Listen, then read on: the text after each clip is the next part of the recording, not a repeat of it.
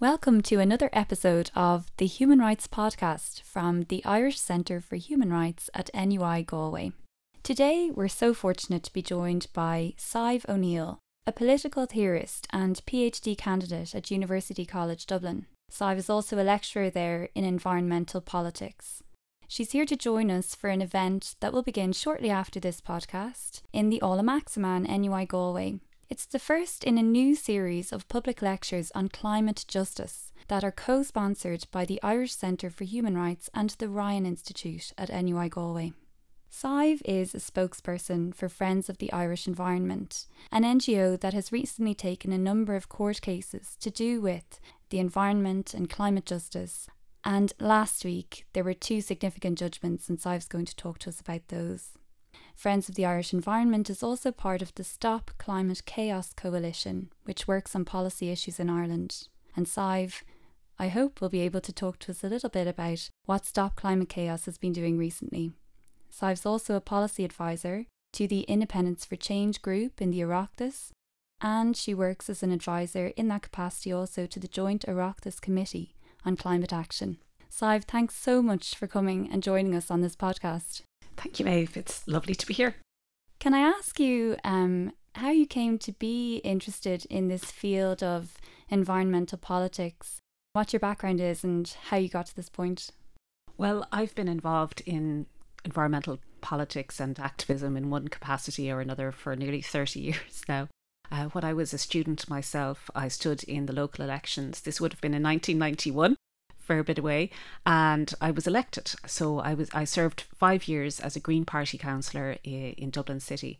And so when I left, it was partly a kind of a slight bit of youthful frustration with the burdens of public life, and I just wanted to go off and explore other things.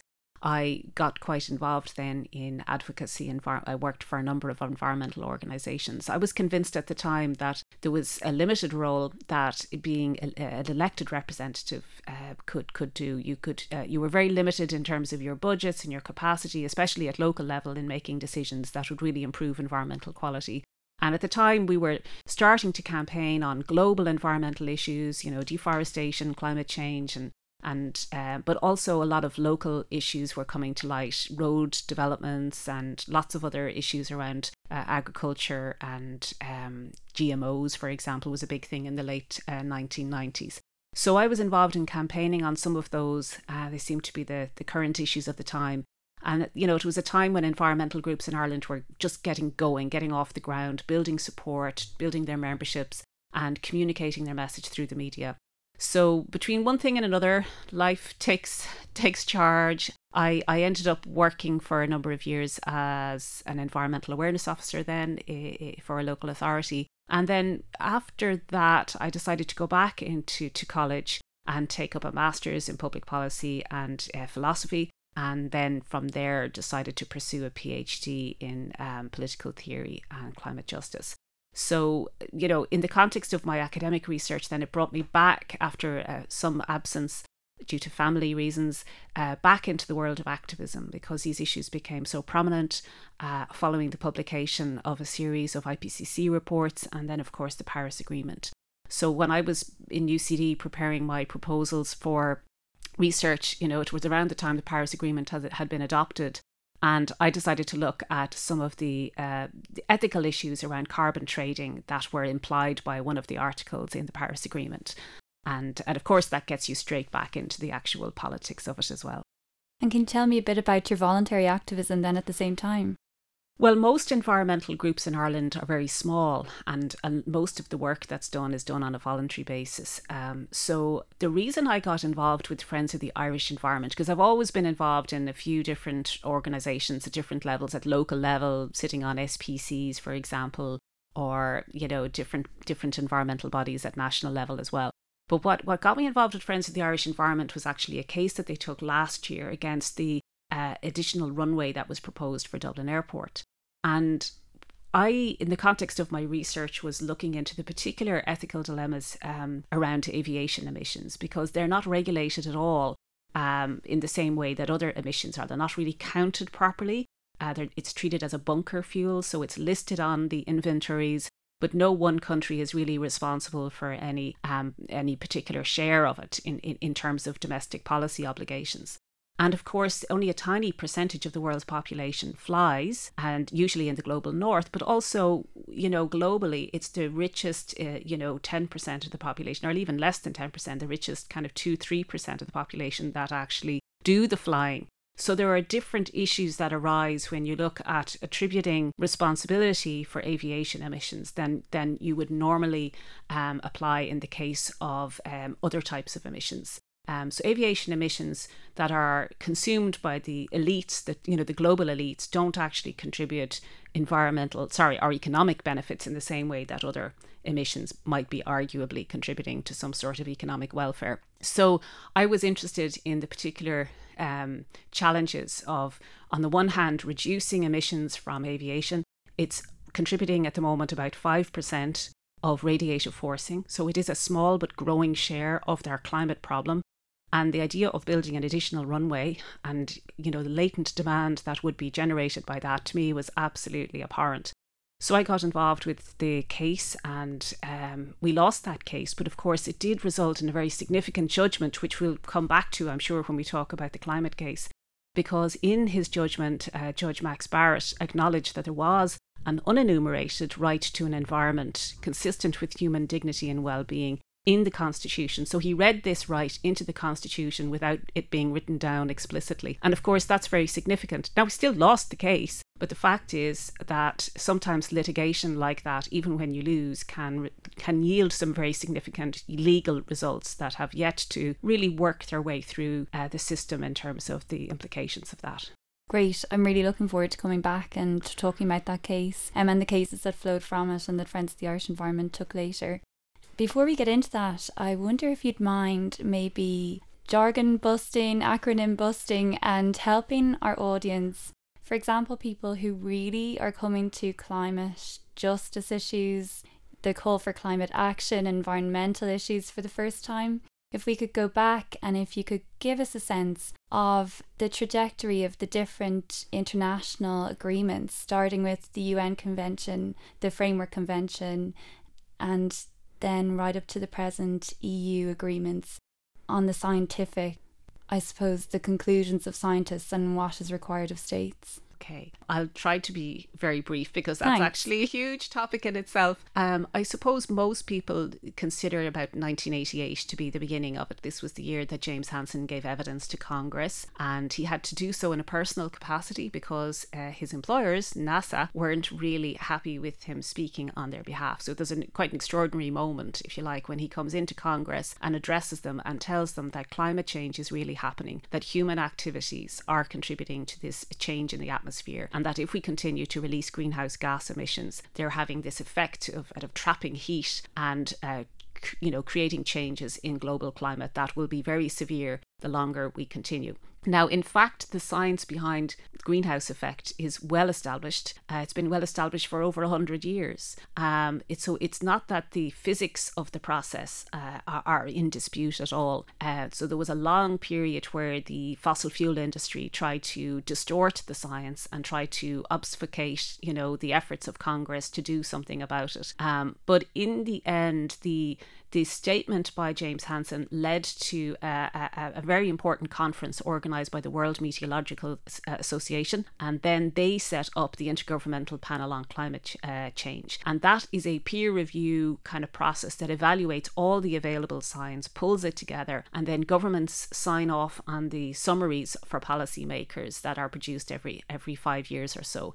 And to date, the IPCC has produced 5 assessment reports, each of them becoming much more convinced, if you like, that the degree of consensus around the basic science is up to like 97-98% around all the understandings of the climate effects of greenhouse gas emissions. And there's always some debate and differences of opinion around the modelling, as to the effects it will have on the climate, and different pathways towards 1.5 or 2 degrees and so on. So there's still a little bit of sort of scope for disagreement and so on, but it represents a huge degree of scientific consensus. Now, so following the establishment of the IPCC, we had the UN Framework Convention on Climate Change that was adopted in Rio along with the Rio Principles and the whole approach to sustainable development. So the UN Convention, which is universally accepted really by all governments,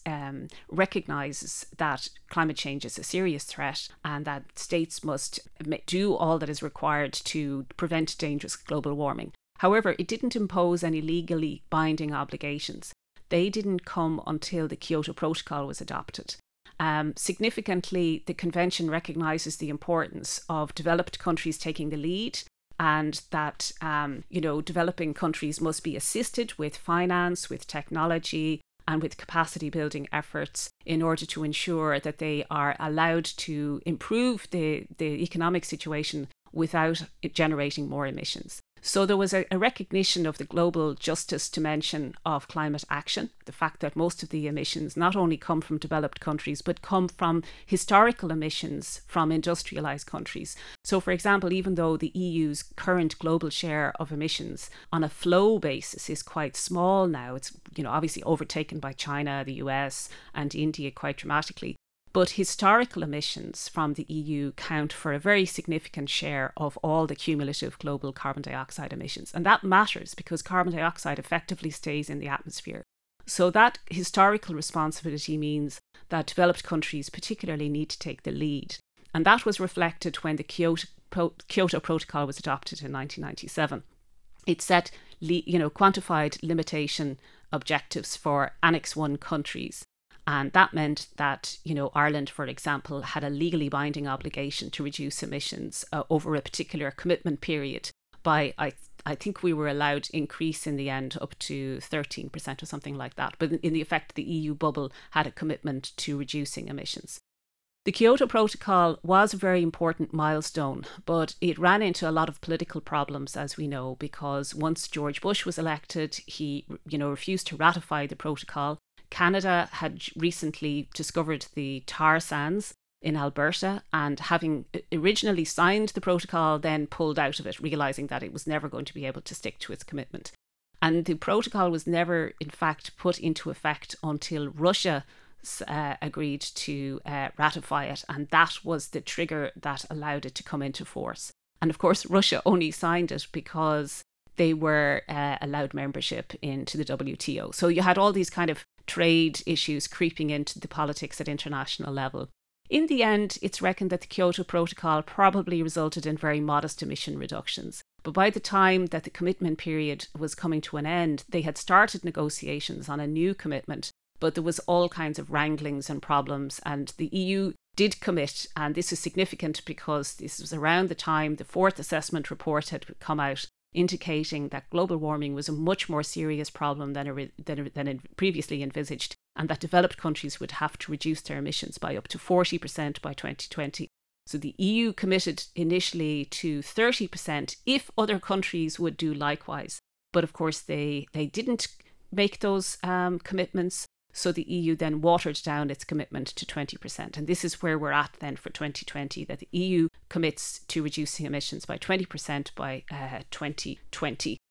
And it was recognised around this time, this would be in the early noughties really, that there was definitely a need for a mechanism that would involve all countries, because in the Kyoto Protocol, China and India were not obliged to reduce emissions at all, but it was obvious that the huge economic engine that was taking force in China was going to generate lots of emissions, and you'd never get the United States to sign on to anything unless China and India were included.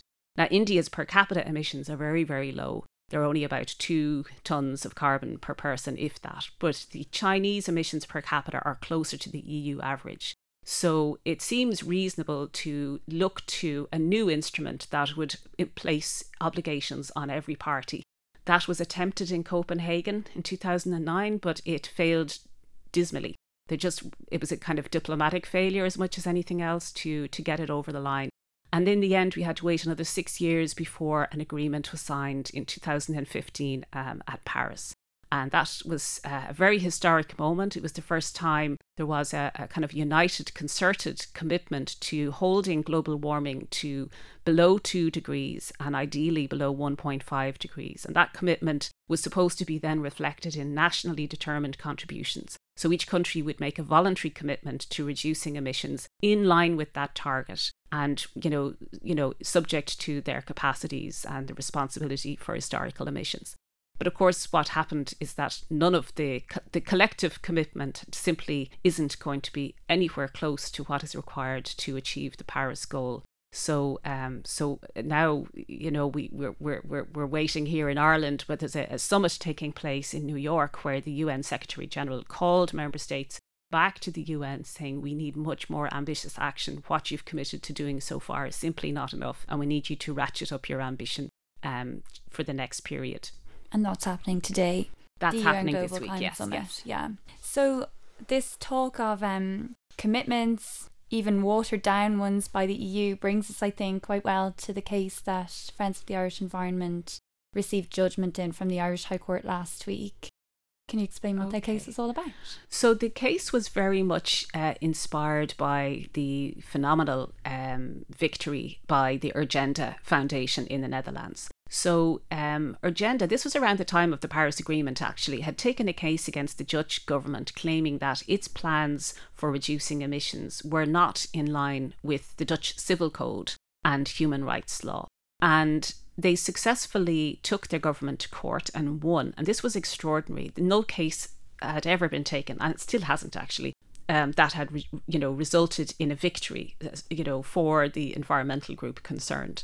And what's even more significant is that the Dutch government appealed it, and the appeal court then decided that not only was the district court decision correct, but it was incorrect in not reflecting human rights dimension to the argument. So the appeal court in the Netherlands recognised that under human rights law, under the European Convention on Human Rights, Articles 2 and Articles 8, the Dutch government had a duty of care towards its own citizens, and that it had to take much more ambitious actions to reduce emissions in the short term by 2020 than the government was proposing. It was a novel legal argument that was used. They were using tort law rather than, if you like, administrative law or public law. And it's not easily transferable to other countries. But the Urgenda decision did spark a wave of similar climate cases around the world, and the Irish case is one of those. Now, for a variety of reasons, it was decided in the Irish case that we would try to imitate the Urgenda approach to building a public campaign. So Urgenda had taken the case with 900 co-plaintiffs.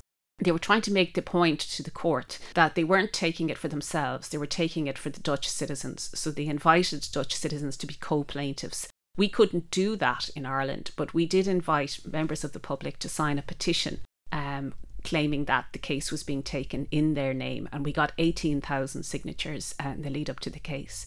The other thing that was slightly different about our case is that we decided to challenge the National Mitigation Plan. So this was a plan that the government had prepared under the 2015 Climate Act. And the plan was supposed to put Ireland on a trajectory to a low carbon transition for 2050.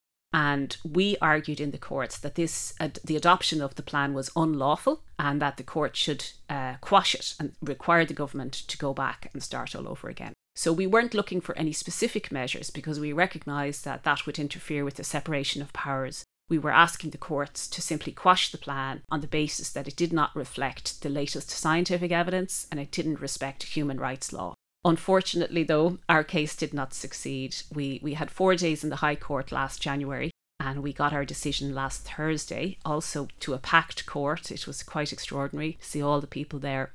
There's a huge amount of public interest in the case. And I think there was a lot of hope, and we hoped certainly that, a victory would force the government to, take another look at its climate plans and really take a much more ambitious approach to climate action and reducing emissions. But we'll have to see now if there's going to be another stage to this. And that case where you were challenging the National Mitigation Plan, you were arguing, if I'm not mistaken, that it actually didn't comply with the 2015 Act. Could you tell us a bit more about that 2015 Act, the domestic Irish legislation that you were saying the plan wasn't in compliance with? Yes, this is an interesting point, and there's a lot of detail in the judgment about this, the difference between the plan and the act. So we were arguing that the plan that was adopted by the government didn't do what the act required the government to do.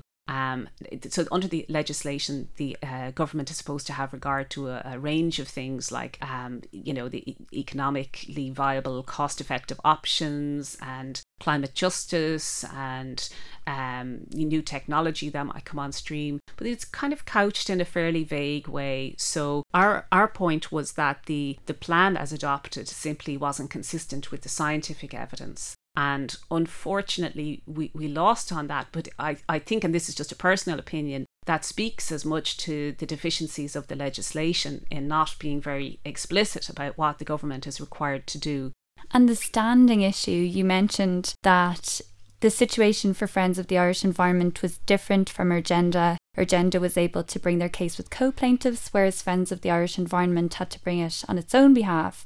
So were you happy with the judge's approach to Friends of the Irish Environment standing in the case? Yes, absolutely. This was actually a very critical point. Even on environmental law issues, standing is often a very difficult barrier to access to justice. For instance, as far as I know, there are some restrictions being introduced now in planning law that would prevent people who are not directly affected by a particular development from making certain kinds of appeals. So there's a lot of barriers, and they can be subtle barriers like the amount of time available to lodge an appeal or a judicial review, the days of the week that you have to do it on, kind of subtle barriers in place to access to justice. But the issue is that you can't even make the case unless you have locus standi before the court. And it was always going to be difficult for Friends of the Irish Environment, which is a body incorporated as a company limited by guarantee. So it's who is entitled to take the case to say that my rights are being infringed by the government's plan? Very difficult to make the kind of causal connection between a piece of paper adopted by the Oireachtas and, flooding or some sort of terrible event that might or might not affect me 30 years down the way. So this issue of causality and locus standi is a very significant barrier to these types of cases. And in the end, what's very significant about our case is that the judge acknowledged that we not only had a locus to take the case against the plan, but we also had it to take the constitutional point, which is very significant. Even though the judge did not flesh out in detail what the significance of the airport runway judgment is, he recognised that it was there and that we had the right to challenge the government on this point. And that previous runway case is, of course, the case where the courts in Ireland found that the concept of dignity underpinning the Irish Constitution, generally the personal rights provisions in the Constitution, actually gives rise to an unenumerated right to an environment consistent with human dignity, which I think gave a lot of human rights lawyers in Ireland a real boost to see it, that actually the whole area of unenumerated rights under the Irish Constitution, the notion of dignity is actually still one that is flourishing. The other, of course, big issue which was decided by reference to dignity in the last couple of years was the right to work for people seeking asylum. So I think those two decisions, the environmental one and the right to work case, really did make people feel that what might have been seen as an era of judicial activism in the realm of unenumerated rights isn't necessarily over in Ireland. I think it's worth maybe briefly mentioning that you had another judgment last week that was in your favour for Friends of the Irish Environment. Could you describe briefly that judgment? Sure. Well, most of Friends of the Irish Environment's litigation has been in relation to planning and environmental law, and we have a particular set of complaints relating to the enforcement of planning law on peat harvesting sites. Now, these would be privately owned land, not Board Namona land, and they'd be on smaller sites generally. Now, sites that are greater than 30 hectares, in my understanding, are required to have both an EPA licence and planning permission. But anyway, there was issues around identifying owners. We did all kinds of surveys over the years. We asked local authorities through the planning law, you can use a Section 5 kind of process to determine whether planning permission is required or not. And in the end, with a long story really behind it, these cases ended up in the High Court.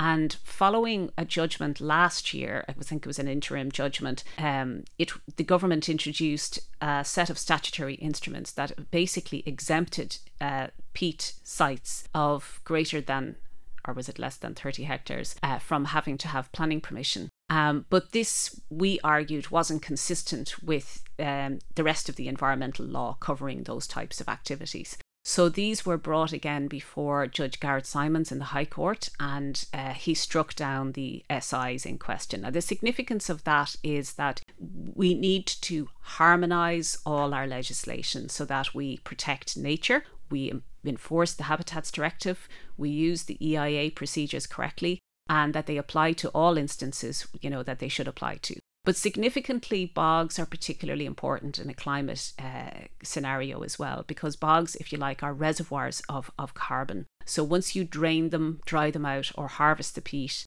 you not only lose carbon to the atmosphere, but if the peat is then burned, it's also contributing to more greenhouse gas emissions. So there's been a couple of very significant decisions in the past few months relating to peat. And Bord Pleanála, for example, refused planning permission for the Eden Dairy Power Station, not just on the grounds of imported biomass not being sustainable, but also on the grounds that it simply wasn't environmentally sustainable to burn peat as well. So the future of the commercial bogs in Ireland is, and it's good news that the future is very much in doubt.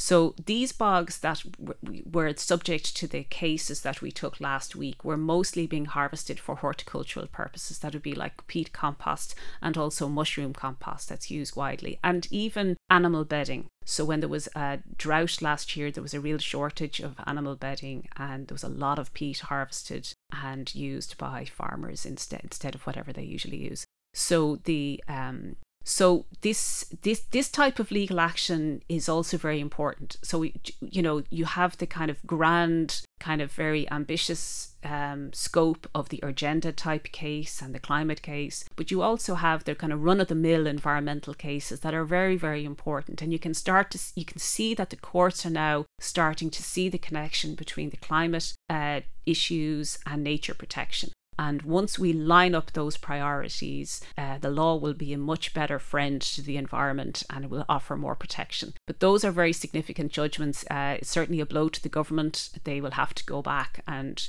consider how to write up the legislation correctly. And obviously it does spell the end for some types of commercial harvesting of peat. And that is a good thing. And what is your view of how well the government is dealing with, or what the principles are that should apply to the human impact of needing to change how people do things, how people make their living? Well, the first thing I would say there is just in principle, climate justice means a safe climate. So the most important thing we need to do is protect our atmosphere from greenhouse gas emissions. We cannot speak of global justice or local justice if we keep burning fossil fuels. So that's the first thing. And the second thing is that if we're talking about a just transition, it also needs to happen in a timely manner. So we can't use climate justice as a reason to keep bogs open for harvesting or to keep coal-fired power stations up and running. That's a distortion of the argument. Climate justice means keeping it in the ground because all our futures depend on it. And yes, we do have complex distributive and political issues to work out. There are difficult trade-offs to be made, and we're entering a period where there'll be many of these happening simultaneously. But they have to happen. There is no alternative. We don't have any kind of technological solution that can allow us to continue burning coal and trapping the carbon dioxide. And in the case of bogs, they're not just a reservoir for carbon, they are very important habitats. So we don't do ourselves any favours by arguing that it is unjust to close the bogs. Very, very few people are benefiting financially or by way of employment from those commercial harvesting operations. On the Bord na Móna sites, there's a much better recognition there of the need for a just transition, and there are some important measures being taken now to ensure that the workers will have some kind of transition to different types of employment. So in the Joint Oireachtas Committee, for example, we had proposed, or the members of the Oireachtas had proposed, a just transition task force that would be led by NESC. and an appropriate agency to kind of pull all the different elements together, and that would seek ways to reskill the workers and possibly even in home retrofitting, for which there'll be a huge demand for labour and skills in the coming years. And so there's a lot more people affected by the Bord na Móna and ESB closures than would be affected by the horticultural peat. Just before we finish, it'd be great to know a bit more about the Stop Climate Chaos coalition that Friends of the Irish Environment are part of, and what the current efforts of that coalition are. So Stop Climate Chaos is a network of NGOs from environment and development sectors. And we work together, we pool our resources essentially and work together on climate campaigning, because it's a complex area. There's a lot of different scientific and policy dimensions to it, and it's important that we kind of use our collective resources wisely.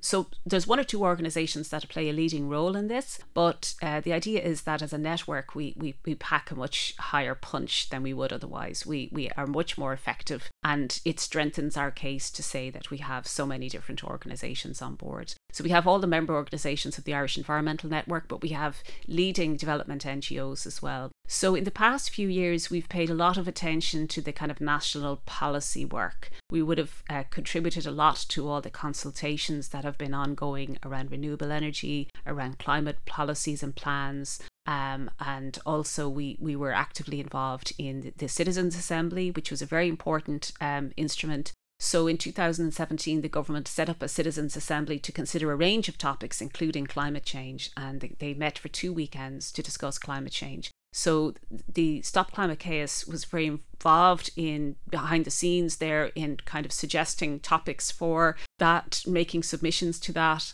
and then following up from that when the Joint Oireachtas Committee was established in making submissions and advising the policymakers on what to do. And a lot of that kind of work is a little bit more boring than, putting solar panels on schools and that kind of thing. It's more getting into the detail of what's needed to be done across a range of government departments. So it's very important that the NGOs have the means to communicate these important messages, work with policymakers, politicians, and also government departments. So some of the key things that Stop Climate Chaos has worked on are the, say for example, we would have made a submission on the budget. We have been campaigning to keep fossil fuels in the ground, so we supported the bill that was proposed by Breed Smith to end offshore exploration. And there's interesting developments there now, because in New York, the Taoiseach has just announced that the government will stop offshore drilling for oil, not for gas, but for oil, which is a little bit of progress, I suppose, although we have a long way to go. So we work on across a range of policy areas, from agriculture to energy to home retrofitting to transport, and of course the electricity power generation sector as well. So we have a lot more technical contributions to make, but those are really, really important, because it's great to get people out on the street campaigning for climate action, but we have to get into specifics. We have to get into the detail of the policies that are going to get us there, and that's what Stop Climate Chaos does.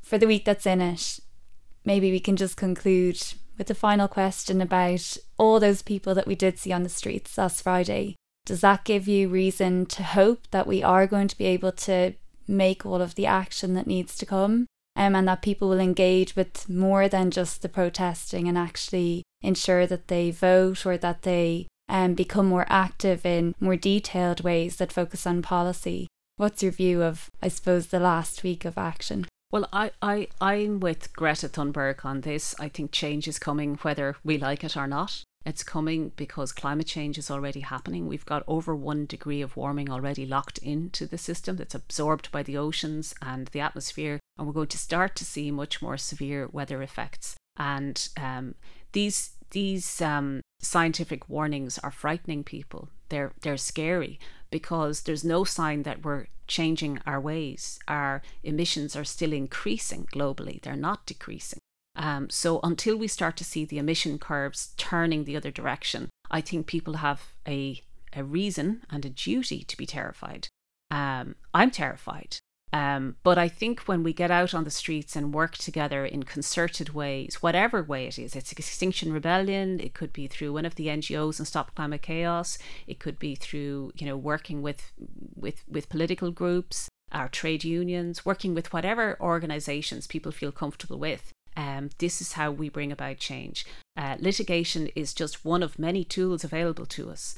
But I think we're going to see not less activism, but more activism, because even if people are approaching the point of wondering whether it's worth it, the actual climate changes, the storms, the flooding, the droughts, the severe effects, they may not affect Ireland as much as other countries yet, but we don't know. Certainly, the prospects for the Mediterranean area, North Africa and Eastern Europe and the Eastern Mediterranean are absolutely profoundly shocking. Those areas are looking at crop yield losses that are absolutely dramatic. We will not be able to feed ourselves from those areas in the future. So, the effects of climate change are going to start happening, and that will drive people into some sort of political response. But it's absolutely vital that we don't set it up as a way of scapegoating any particular group in society, that we stand together in solidarity with people who are poor and likely to suffer the effects more dramatically, and of course poorer countries who might even suffer the effects of climate change more severely. So we need to sort of think about it in terms of solidarity and in terms of being brave enough to face into the difficult decisions that need to be taken. And but again, there'll be some benefits too. We will have cleaner air, cleaner water, and who can argue with that? Thank you so much, Sadhbh. It's been really informative to speak to you today, and we really appreciate you taking the time.